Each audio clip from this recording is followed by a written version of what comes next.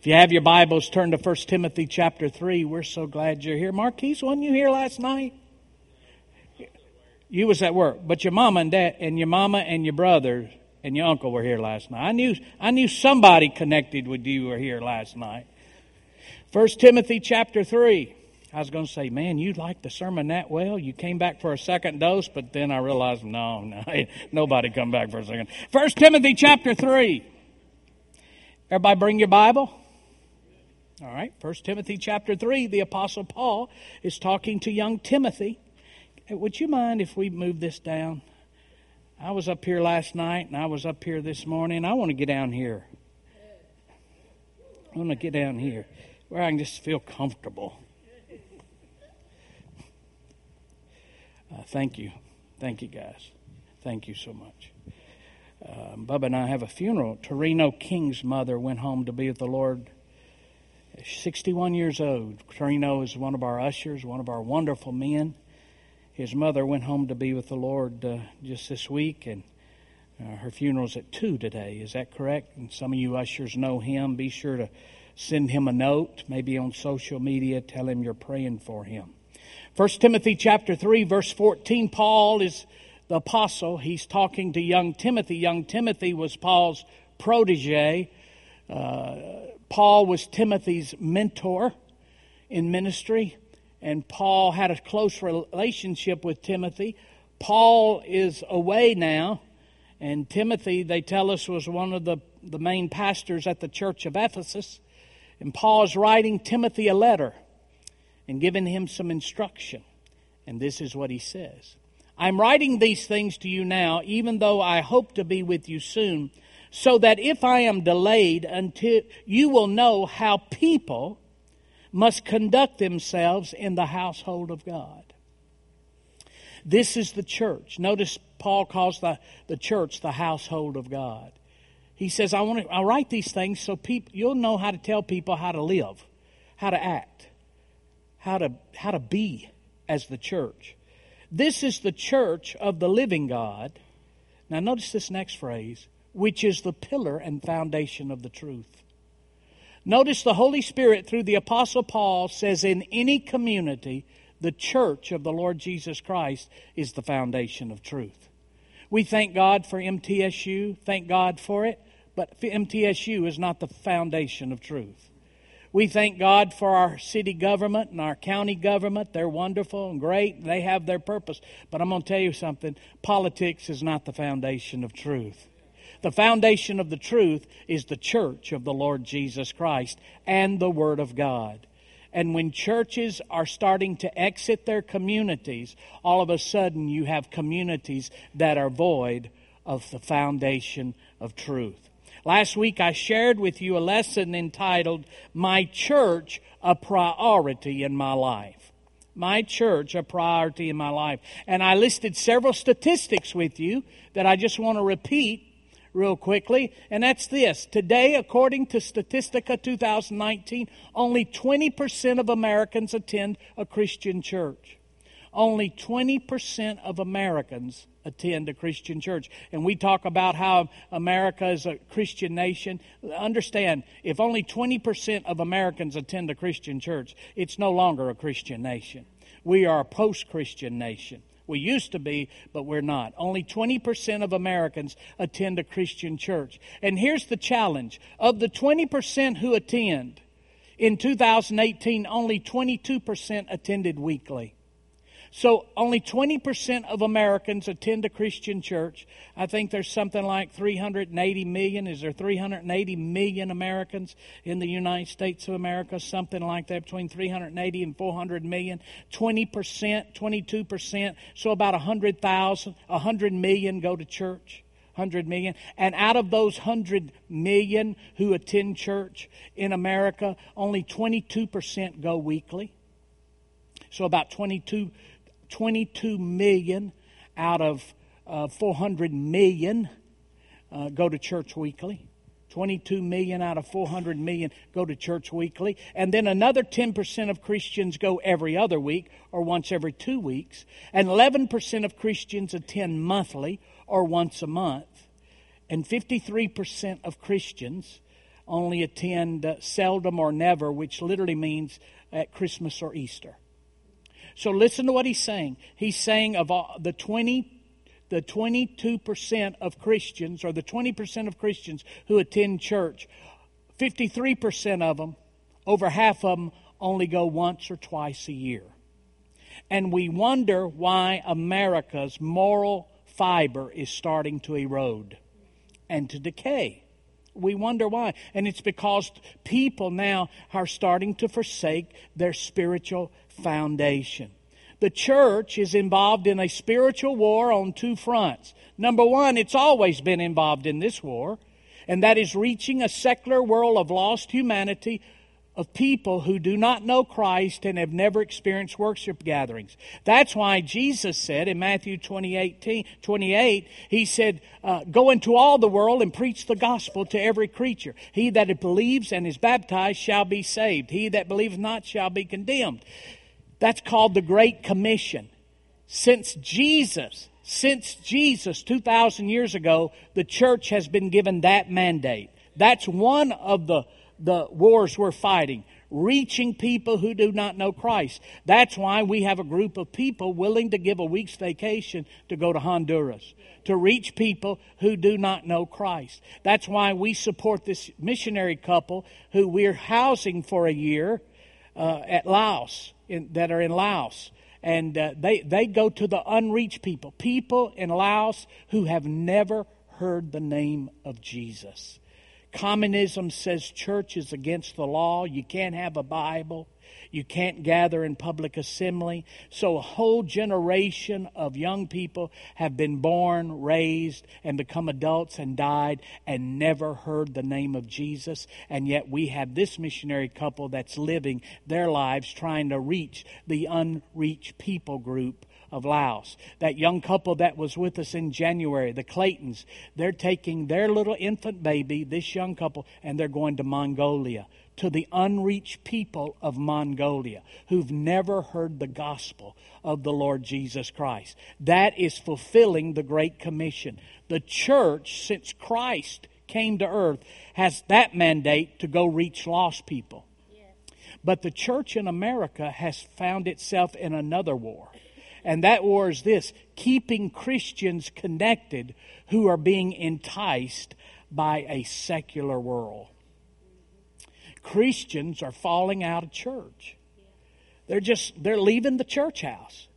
According to recent statistics, Christians are attending worship gatherings less and less. And though the reasons for sporadic worship attendance are often legitimate and understandable, the outcome remains the same: a life more influenced by the world than by God. Well, I have to work on weekends. That's legitimate. Well, I'm involved. I have to care for my family who's sick and I can't come on the weekends. That's legitimate. Well, I'm busy. I've got a lot going on.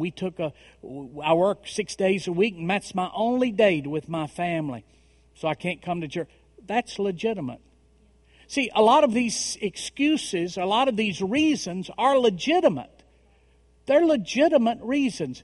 But the results is still the same.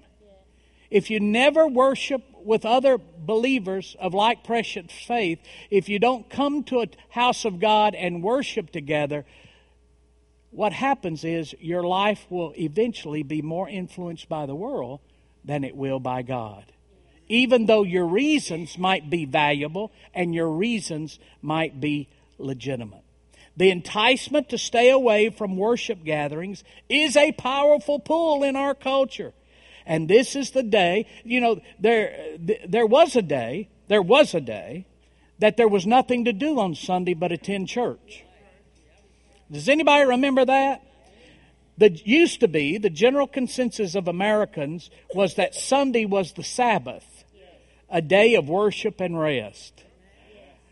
I think it's quite ironic and remarkable, the ridicule that many people displayed toward Chick-fil-A today for being closed on Sunday. But did you know there was a day that if you were open on Sunday, you'd be ridiculed? But things have changed, and there's no use fussing about it and how bad it is. That's just the way it is. So we've got to learn to deal with it. Today we live in a culture that runs 7 days a week, 24 hours a day. And the options to do things on weekends are limitless. They're limitless. Used to, there wasn't nothing to do on the Sunday but go to church. And you only had 3 channels on TV. 4 channels, ABC, NBC, CBS, and white noise. That's the 4 channels you had on TV. And if you stayed up past midnight, all 4 were white noise. Remember when they'd play the national anthem and sign off? Anybody remember that? See, now on weekends, everything's open. In fact, the only time that things shut down is on Sunday night. You know, the devil can't even get a crowd on Sunday nights. The bars close on Sunday night. The malls close on Sunday night. People talk all the time. Well, you're not having church on Sunday night anymore. Well, it's not a spiritual thing. It's a cultural thing. Because the devil can't even get anybody to show up on Sunday night. That's a cultural thing. But there was a day that if you wanted to do anything on Sunday, you had to go to church. Now the options are limitless. You've got plenty of opportunities and plenty of options. So this brings us down to this focal point. We make time for the things we value most. Amen. We make time for the things we value most. The things we choose to do are things we value and are a priority in our life. Yes. Last week I shared with you some theological reasons on why you should want to go to church. And I preface all those remarks with this. I'm not fussing at you. I want to thank you for coming. The last thing preachers need to do is get up and fuss at people about not coming to church, and they spend their time fussing at the people who are in church. And they do it with such a mean. I'd sit there where you're sitting and I'd hear, "You're going to go to hell for not coming to church. You're going to split hell wide open." And he kind of shares it like, "I hope you hurry up and get to hell," you know. He acts like he's mad. You've been at that restaurant, and you've been at that ballpark, and you're going to split hell, and the demons are going to get you, and you're going to those movie houses, and you ought to be in the house of God. I'm telling you, you ought to be in the house of God. And I'm sitting there thinking, why do I want to be in the house of God? Last thing I want to do is go to his house where he's preaching. Man, you gotta growl, you gotta duck an ugly face, and your veins have gotta pop out. If that's the result of it, I don't want it. So I say all that to say this to you. Thank you for being here. Thank you. I want you to know I would never fuss at you for not coming to church. I wouldn't fuss at you. First thing, fussing at people doesn't get them to do anything in America nowadays. What I'm doing by sharing this lessons is hopefully encouraging you and giving you some ammunition to motivate yourself to be here when you don't want to come. Because the temptation to stay away is a powerful pull. It is a powerful pull. So here's some things that Amanda and I use to keep ourselves motivated. You know, coming to church this morning, I was driving over here. I went to church last night. Bubba went to church last night. He was right here. And I was thinking this morning, boy, if I wasn't a preacher, I'd just keep on going down the road this morning. I'd stop by Hardee's and get me a steak and biscuit and say, "Saranada" to you Christians. You know, there's some Sundays I don't want to come, and I'm the preacher. So I have to keep myself motivated. So what is some of the things? Let me give you some theological reasons. I call these faith reasons or big picture reasons on why I should want to attend worship gatherings. Number one, worship attendance should be a priority in my life because the church of which we are part is the possession of God. It's God's church. It's not my church. I don't get to decide what to do and what not to do. It's His church. Look at Matthew chapter 16, verse 18. Jesus is talking to Peter. Jesus has said, who are all these people saying that I am? Some of them said, well, you're John the Baptist, risen from the dead. Others said, you're Elijah, come back to earth. Some say you're Jeremiah, one of the other prophets. Jesus said, but who do you say that I am? And Peter said, you're none of those. You're the Son of the living God. You're the Messiah. And Jesus said to him, now I say to you that you are Peter, which means rock, and upon this revelation that I'm the Son of the living God, I will build, what's those next two words? My church. Everybody say my church. Notice Jesus calls it his church. He didn't say I'll build your church. He didn't even say I'll build the church. He didn't say I'll build a church. He said I will build my church. And all the powers of hell will not conquer it. Literally what Jesus is saying here, he declares that the church is his. He's the owner, the CEO, and the founder. The church is the personal possession of God. It's valuable to him. He claims it as his own possession. So when we neglect church or reject church, we are declaring that which God deems valuable is not valuable to me. It's his. And it's valuable to him. But if I neglect it or reject it, it's not that valuable to me. The second reason, faith reason, why I should be faithful in my worship gathering, worship attendance should be a priority in my life because Jesus paid the ultimate price to enable me to worship. He paid the price. Acts chapter 20, verse 28. Paul's talking to pastors. He said, guard yourselves and God's people. Feed and shepherd God's flock, his church. Remember, it's his church. Purchased with his own blood. Jesus paid for the church with his own blood. 1 Peter chapter 1 verse 18 says, for you know that God paid a ransom to save you from the empty life you inherited from your family. And it was not paid with mere gold or silver, which lose their value. It was the precious blood of Christ. When we reject or neglect the church, we are saying his sacrificial death was in vain. Jesus paid with his life to give me the ability to gather with others and worship. And let's take it a step further. 240-something years ago, our forefathers laid down their life to create a nation that gives us the right to worship without fear of reprisal. And we're finding ourselves losing our religious liberties because we have become complacent in proclaiming and standing for those. See, if you don't go to church, if you don't ever gather for worship, you have no right to join in and criticize the government for trying to limit other people from worshiping. If you don't participate yourself. That's complaining about things when we don't vote. We have no right if we don't exercise our rights. All right? Now, those are the two reasons, theological reasons. Let me give you some practical reasons. Let me take 10 minutes to give you some practical reasons. Ammunition to resist the stay away temptation. Stay away from church. Here's what Amanda and I have discovered in our journey. Generations ago, the church was a social and missional hub. In addition to faith reasons, people loved going to church generations ago because it was one of only a handful of options available in a community other than personal devotions that you could connect with God. Remember, we didn't have internet. We didn't have Christian TV. We didn't have CBN or TBN or PTL or Daystar or Moonstruck or Fallen Star or whatever all those. We didn't have all those preachers on TV. We didn't have online. We didn't have live streaming. We didn't have any of that. You might get a couple of programs on Sunday morning, but other than that, if you wanted to connect with God, you had to go to church. Generations ago, the church was the missional hub and the social hub. If you wanted to be around other Christians, you went to church. That's just what you did.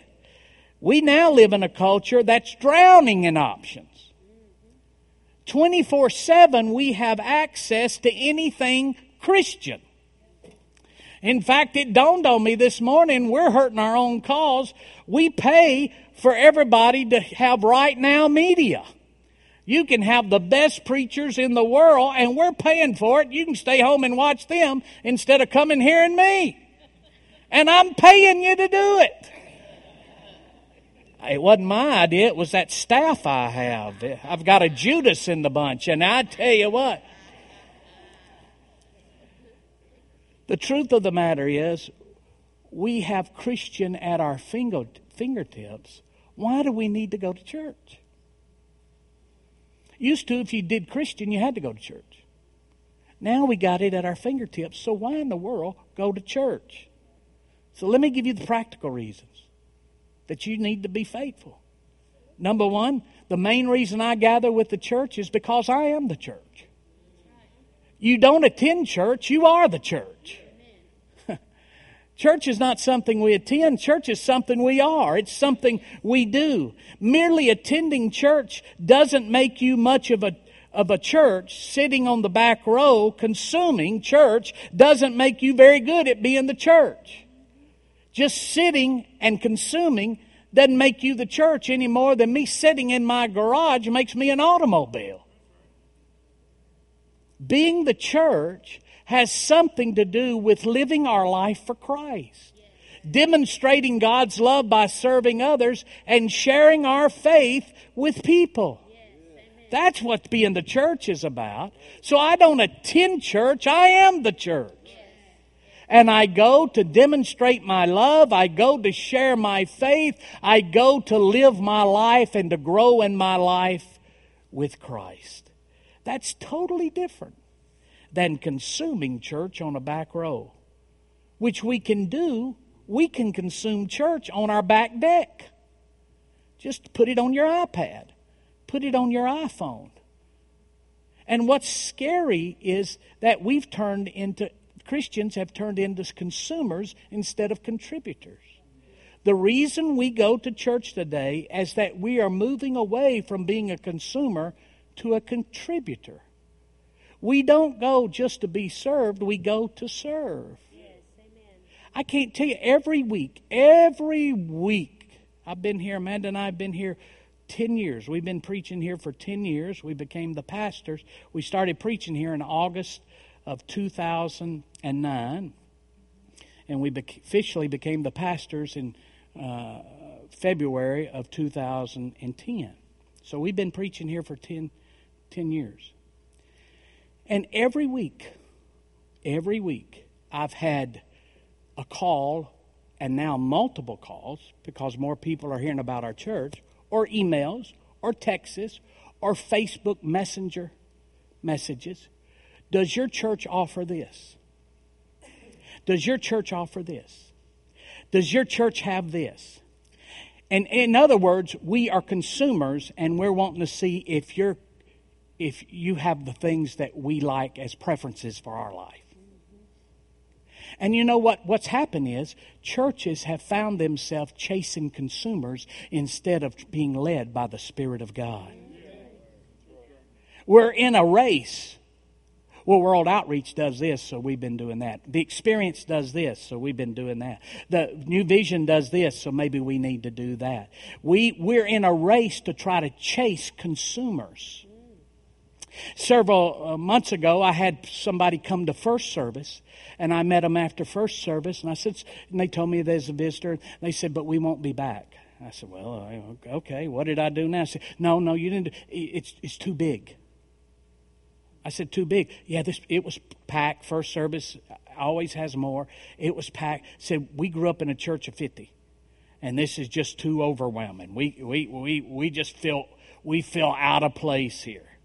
You can't know everybody. And I wanted to say, no, the truth is you can't know everything about everybody. You know, that's the truth. It's not that you can't know everybody. It's you can't know everything about everybody. And some nosy people want to know everything about everybody. And you can't do that here. We don't allow that here. It's none of your business, you know.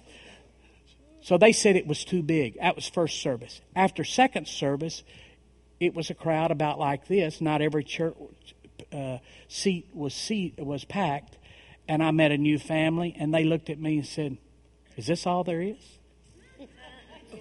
I heard you had a big church. Isn't this big? We're used to a big church. And they never came back. So in the first service, it was too big. The second service, it wasn't big enough. About a month ago, I get a call from somebody. I got an email and said, I heard your church is really good. Let me ask you a question. Do you have tattoos? And then they went on to say, we can't go to a church where the preacher has tattoos. I'm so glad. I said, well, I'm glad you didn't ask my wife that. But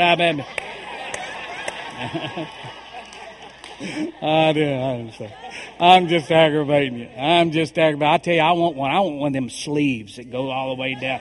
Different color. If I ever get one, if I ever take the plunge, I'm going all the way in. I want to get me something like that guy right there's got. I think they're cool, man. You know, I was going to get that barbed wire around my biceps, but he looked at my biceps and said, man, there's such guns, I might run out of ink. So I didn't want to, what are y'all laughing about there?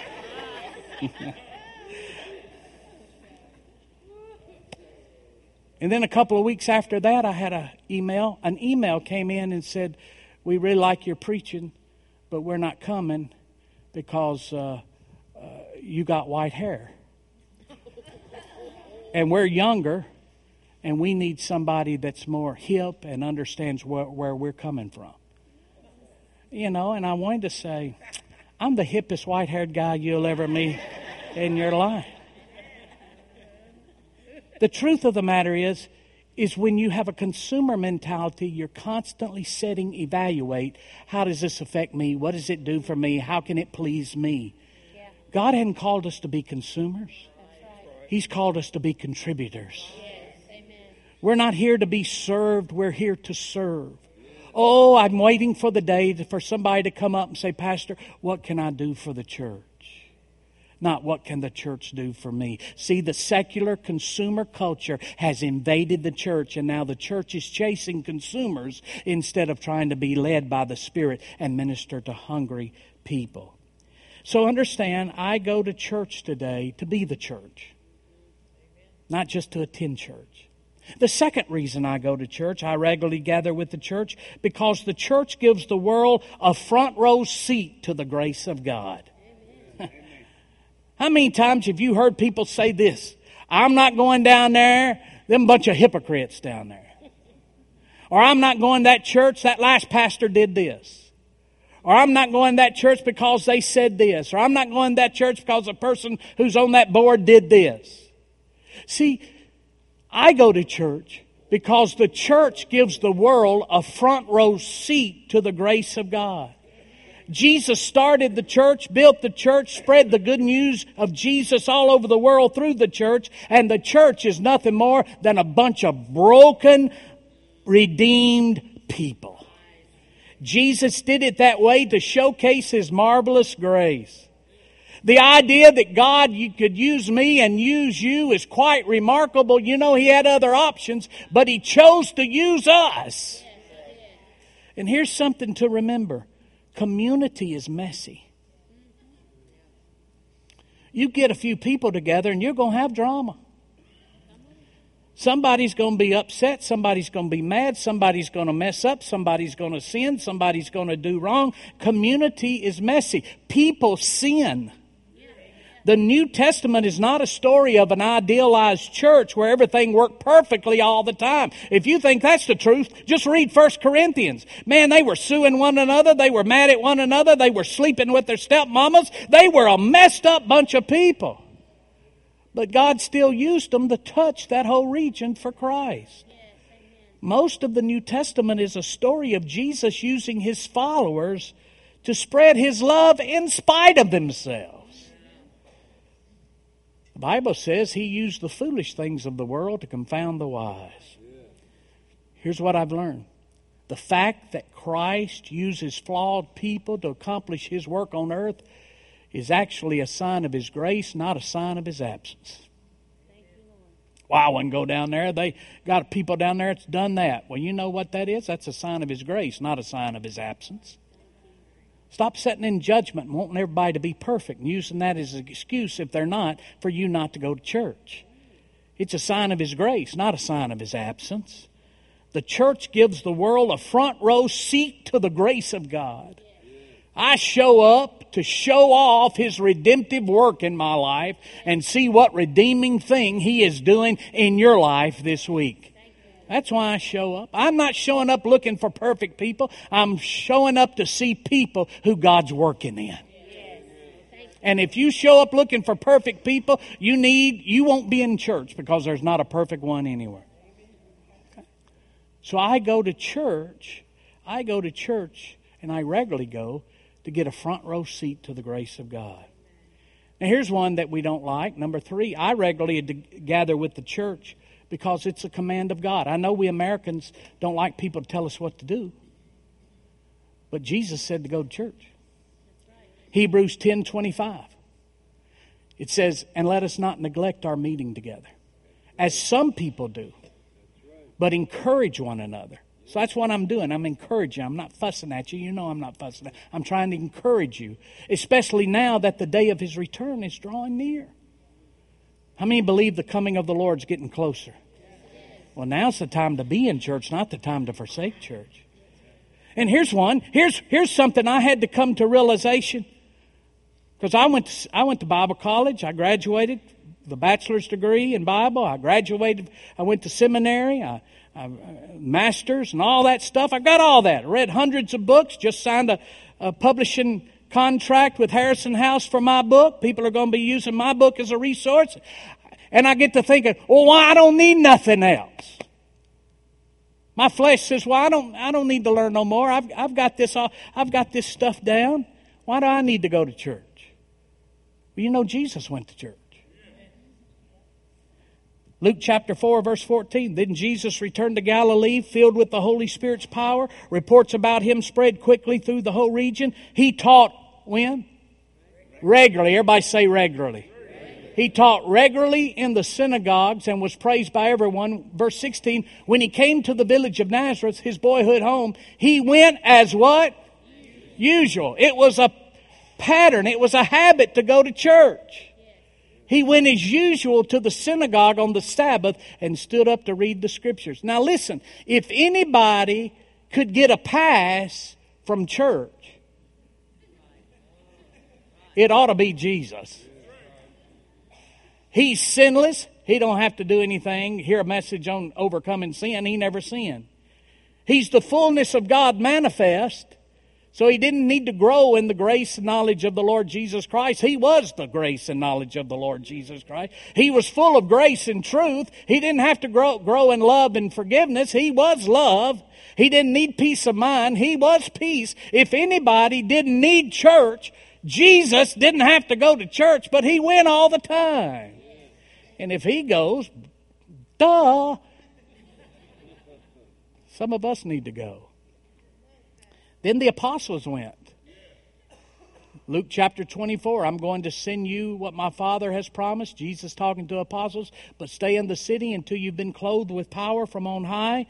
Verse 50, when He had led them out of the vicinity of Bethany, He lifted up His hands and blessed them. While He was blessing them, Jesus left them and was taken up into heaven. Then they worshiped Him and returned to Jerusalem with great joy. And they stayed, when? Continually at the temple, praising God. The apostles always went to church.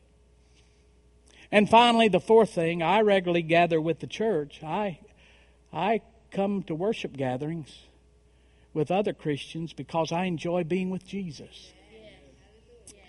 Matthew 18:20, very simple. He says this, for where 2 or 3 are gathered in my name, there am I with them.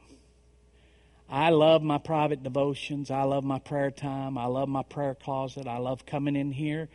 I got a rocking chair in that closet. And I'll get in that rocking chair and I'll sit right there and sit for hours, hour or two, continually during the week. And I can experience the presence of the Lord. And He shows me things in His Word and I love it. It's great.